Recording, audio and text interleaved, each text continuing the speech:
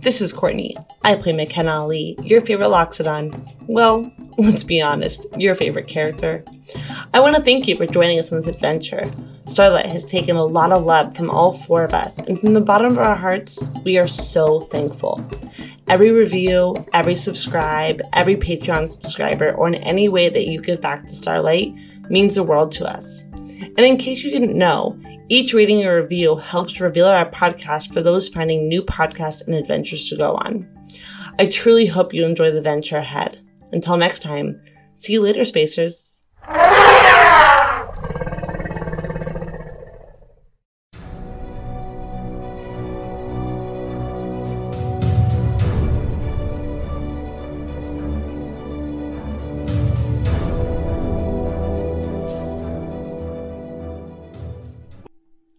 Hey, welcome back to Starlight, guys. 2021 is still going pretty strong, I think. We're recording this all at once, so I don't actually know. This is past Isaac hoping. And we hope that you guys are having a wonderful start to your week, and you can have fun catching up on this week's episode. So, to start things off, we had our last episode was a one-shot, or a solo-sode, or a solo story where we watch Atlas get his beak kicked. Just kidding. But now the crew comes back together. Unfortunately, our resident space cowboy can't be with us because of work, which responsible adults will do if they can. So we guess we can forgive him. And we are at the point where the characters might meet back up again, and if not, my work's cut out for me. So to my right, I have the wonderful Courtney Yorks playing McKenna Ali. And straight ahead, virtual from a far, far away state in a different galaxy, we have Nathan Koontz playing. Nathan playing Atlas. Nathan Koontz playing Nathan. Sweet.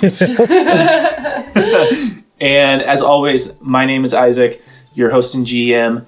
And before we get going, does anybody have a special message they want to share with the audience, or? Negative. Oh. Courtney, you said you were going to make more poems and rhymes. I did. I totally forgot. I'm so sorry. Right. Okay. Disadvantage on everything in this game. Well, then with nothing further ado, let's jump into it. Neuralink, would you please mind accessing memories? Accessing. The Spacers come to a head in their confrontation against Gorn, the Sunmaker's temple guardian and keeper of secrets. The Spacers have questions that only the snake-eyed tiefling can answer, but he is in no mood to speak with them. Having successfully separated Atlas from the rest of the group, Gorn and his allies engage the Acer in an effort to pick him off before the others can dig out the rubble separating them from him. It is the 3 against 1, as Gorn and his companions begin raining fire upon Atlas from the grand steps that represent where the natural caverns in the foothills of the Animas end and the Loxodon's temple begins. Memories retrieved. Because you were the only one to play the last game, we are going to give inspiration to Atlas for this game. And I think that's a pretty no-brainer there. So, let's see, where do we start? Oh, that's right. We zoom in on the Atlas having just called out back to McKenna and Clive, as McKenna and Clive confirmed that it was him. Right after Atlas called back, and a few moments after you, Atlas, had already engaged with the enemy a little bit, you confirmed it was you, and there's the sounds of blaster fire just ricocheting off of Rock, Atlas, as you begin to engage with the enemy. On the other side, McKenna and Clive are pulling this rubble apart. You, McKenna and Clive, find yourself in this disjointed, ruined antechamber of the way, and on the other side, it is where the temple meets the natural versing's of the cavern where Atlas is now engaged. Painkillers. I'll just take one.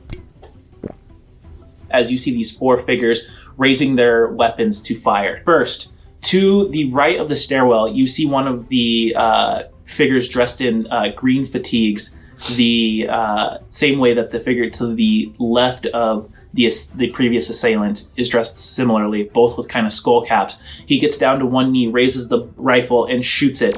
It fires off, ricocheting across the wall. This seems to do a bit more damage than your run-of-the-mill weapon, where you can see it burrow just a little bit in. But the trade-off is you see that it's kind of like only firing one shot at a time. Gorn has just called out to you again, saying, "Who sent you? The Knights of Reckoning? I want to send you back in a coffin to the right place."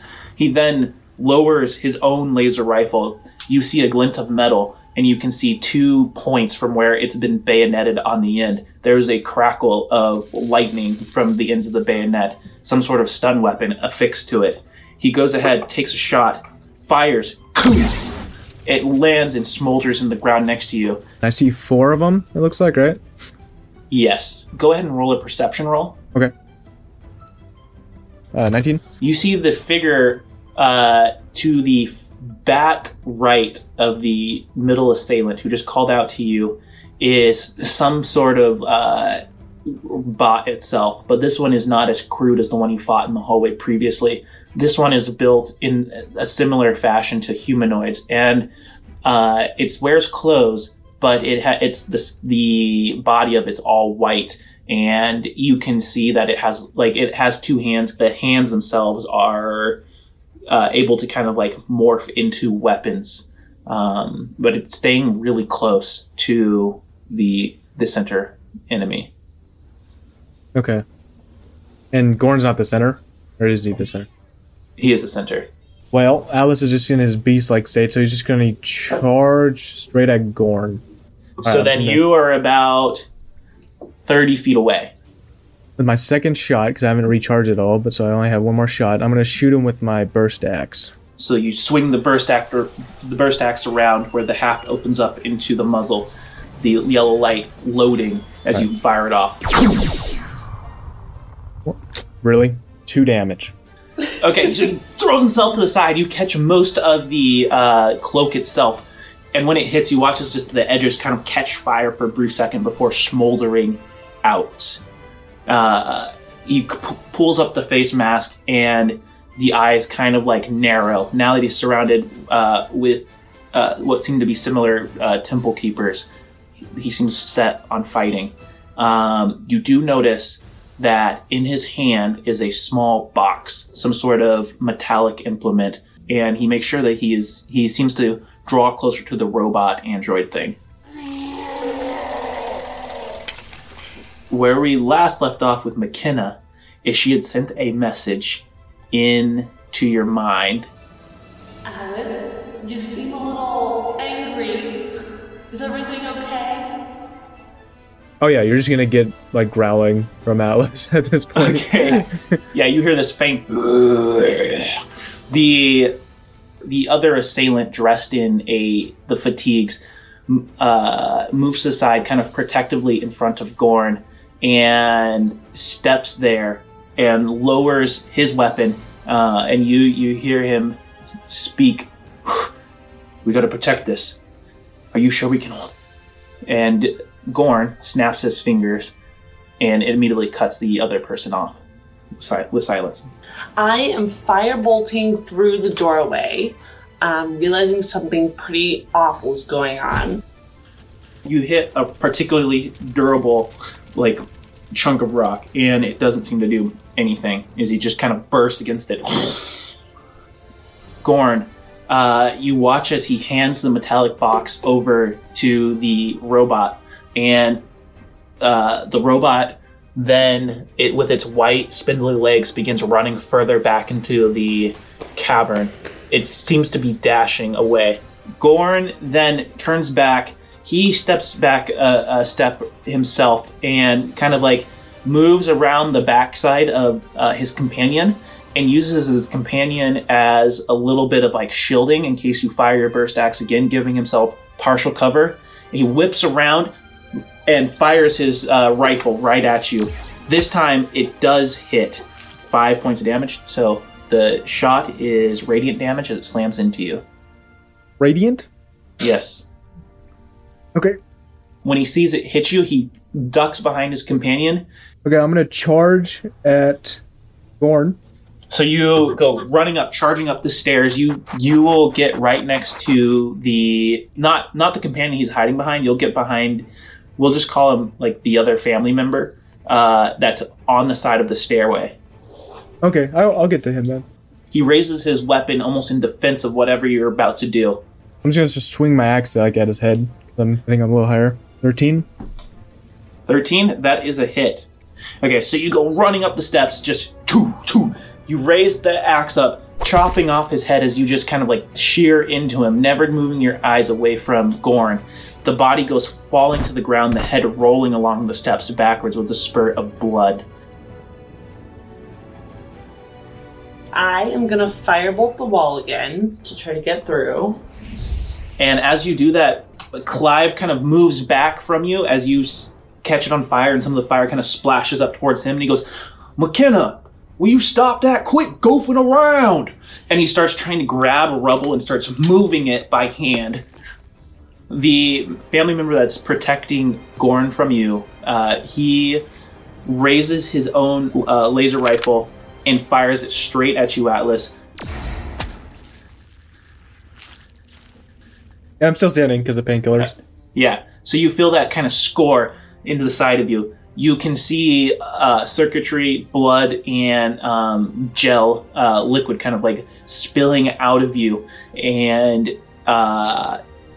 the family member cocks his head, and you can see that he has very like jade green eyes. One of his eyebrows has kind of been like burned off. And can you make a perception roll?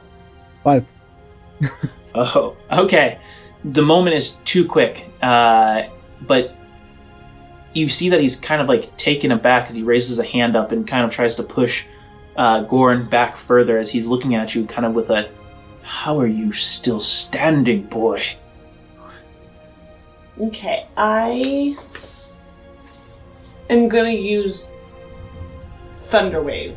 So I'm putting my hand on the ground, and when I do that, this huge thunderous wave that pushes the wall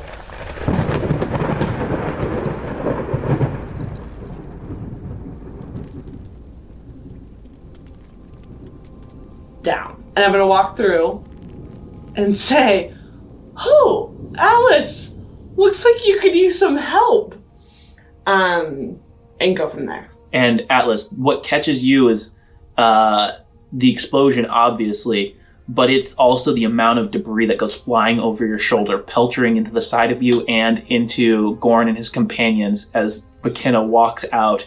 There is a spilling of light from the chamber behind her, the antechamber, and you see that it is almost like, strangely, like she's like a shadow because she's obscuring a lot of the light coming through. I see this large heat signature. This very large heat signature coming from. And I can see Alice now. He looks like he's in rough shape, I presume. I look like a feral animal. Yeah, that you found on the street. When that happens, the family member looks back at Gorn and goes, "Listen, we gotta get you out of here, sir." You hear Gorn go, "But the secret doesn't matter if we aren't alive." Gorn kind of nods his head. Gorn is going to take a burst shot, 2 of them at Atlas. 15 points of damage. You get like a slowdown of time, both of you. You know what? And I want McKenna to feel bad. So because she bursts through the door, Atlas looks back at her, right? Mm-hmm. This is an image, right? Looks back at her, all feral and everything. And during that moment, you see the light start to dim on Atlas because he got his shot through the chest or wherever, while he crumples to the ground. And I should feel bad because you distracted him. That's why he got hit. Okay. Okay. Atlas goes crumbling to the ground. McKenna, next to you, you hear the sound of rubble being moved as Clive is pushing the rocks you accidentally covered him with from the Thunderwave off of him with a, will you knock it off? And he walks around the corner just as Atlas goes crumpling to the ground, and he goes, oh, here we go again. And he raises his hands, and you watch as like that faint hovering blue light of his healing spell starts to kind of like hover above his hands. And Gorn and the family member both start running out of the chamber.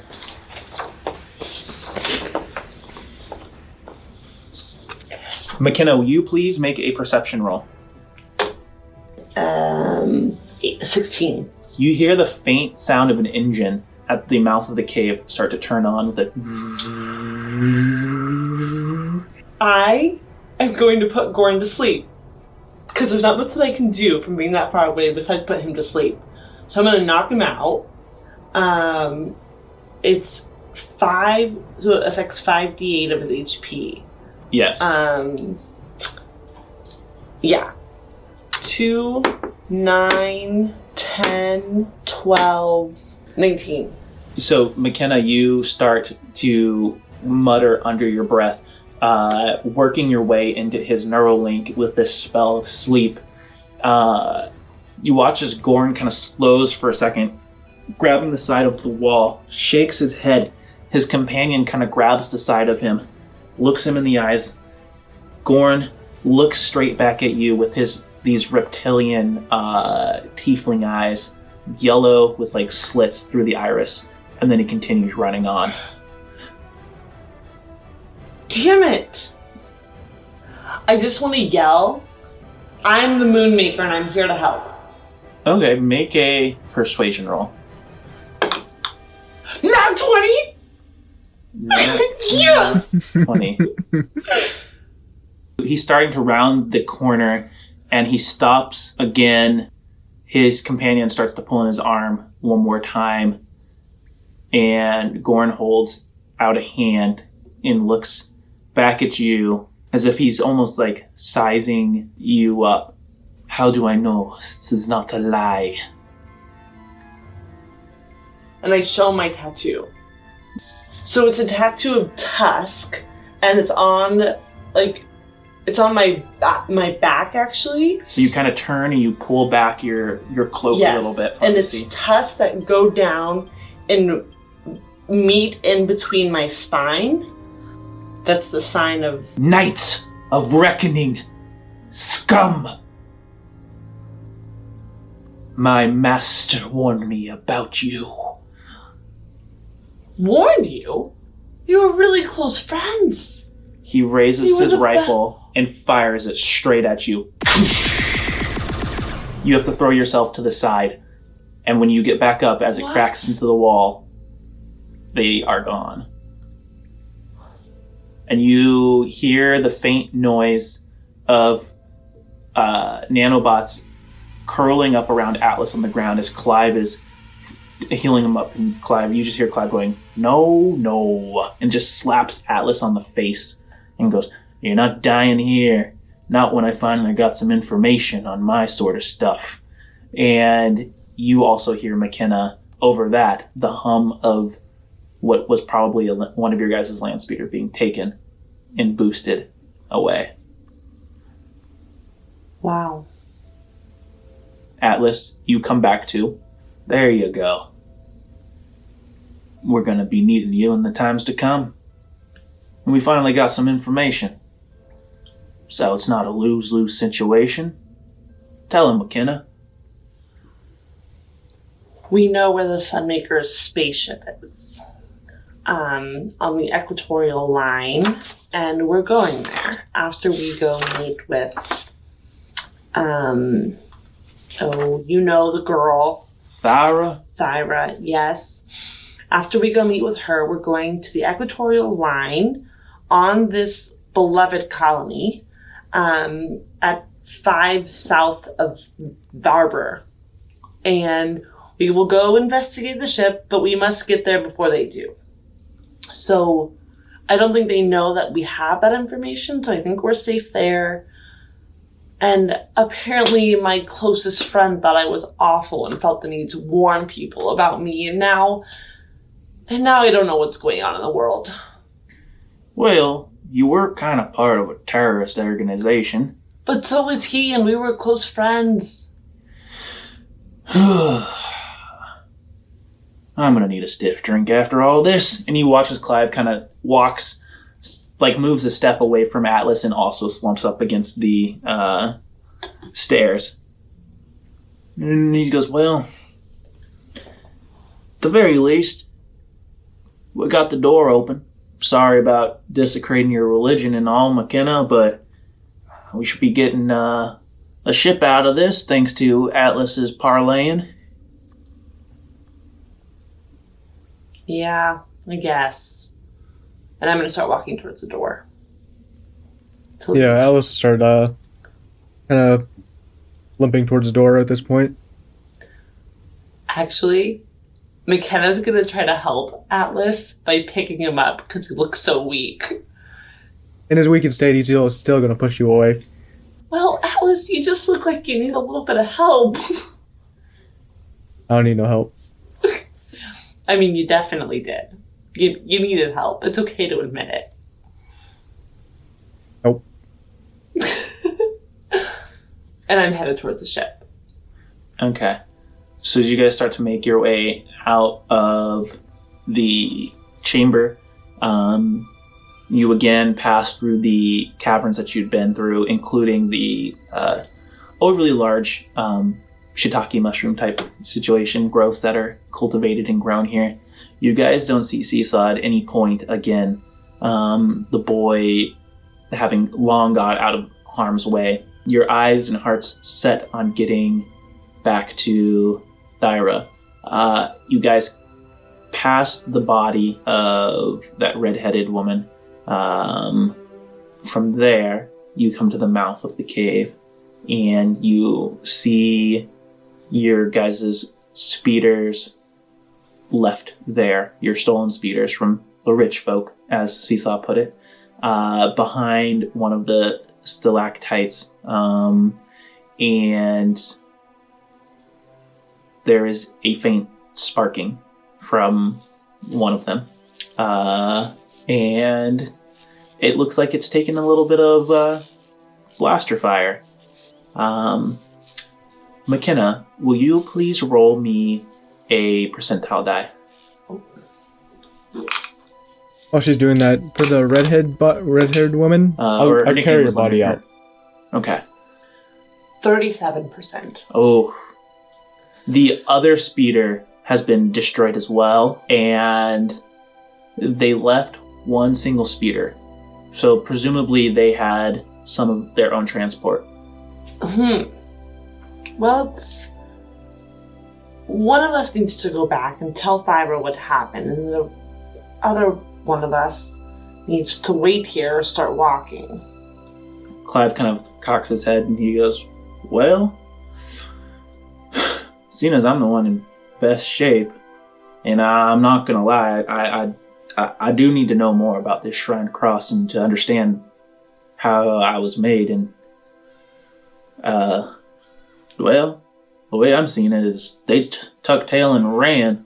So if you guys could get that speeder working and get back to Thyra, that might be good, because I have plans to turn, no offense to your religion, but this temple upside down and see if I can find anything more on the Shrine Cross. Well, that works for me. I'll go take a look at it and see if I can repair it. It looks like without a repair kit, that this is going to be a tough cookie to crack. Do you have a repair kit? Yeah, I have one. I was going to ask you if you had one or not. I don't think so. Alright, yeah, we can use mine. Atlas kind of pulls out a bag of supplies, and Clive kind of like sighs and goes, I'm guessing that none of you are well versed with ships. Nope. Yeah, figures. That's okay. So he gets down with the tools and starts working on the ship. It takes him quite a while to diagnose what the problem is and to circumnavigate it. But so he's able to get it working lightly. And eventually, this is about 40 minutes later, he taps the side of it and he goes, "Now, no offense, McKenna, but you weigh quite a bit more. And part of the repulsor system's been messed up, so I recommend that Atlas ride it. This thing's it'll get from point A to point B, but if you need to be doing any acrobatics or anything like that, I just don't recommend going out. It's not the night for donuts." Are you saying that I can't ride it at all?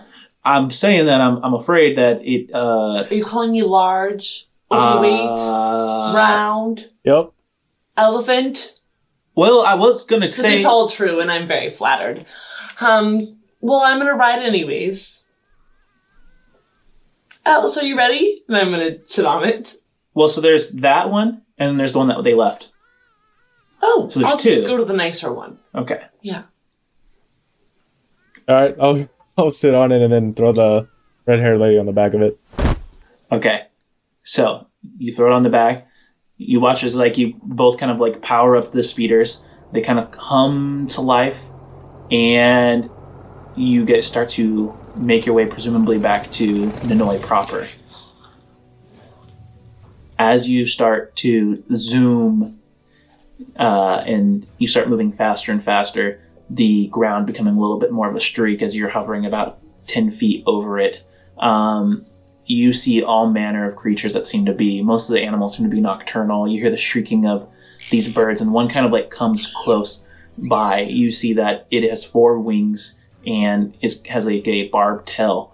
It seems to look at you curiously before flapping off. Along the way, both of you see what you... you're both kind of did I just imagine that? It seems to be a rock that is moving of its own, and you realize that the animals here seem to be comprised of a hard outer shell, and they somehow seem to almost almost as protection from the earthquakes, that this is a part of how they've either evolved, as they either fly or they are almost very similar to the rocks themselves in how their body have formed. You start coming to the outer edges of Ninoy. The rain has really ebbed away at this point, although every once in a while you get hit, kind of by the stray streaks of rain. The wipers on the front of the vehicle kind of sending it off. And Atlas, your vehicle every once in a while spews a gout of gas out, and that is when you hear the sound of flashing lights start to show up in the rearview mirrors, and you hear a voice over a intercom system kind of blast out at you. "Vehicle boosters, pull over!" And that I told you is we shouldn't where have stole these. we will end this game. So, right. In trouble with the law, in trouble with Gorn, and we shall see where this goes. We hope you guys have a wonderful week and you enjoyed that episode, and we can't wait to bring you more. All right, see you later, Spacers. See you next time. Yep, see ya. Now you gotta get that DoorDash.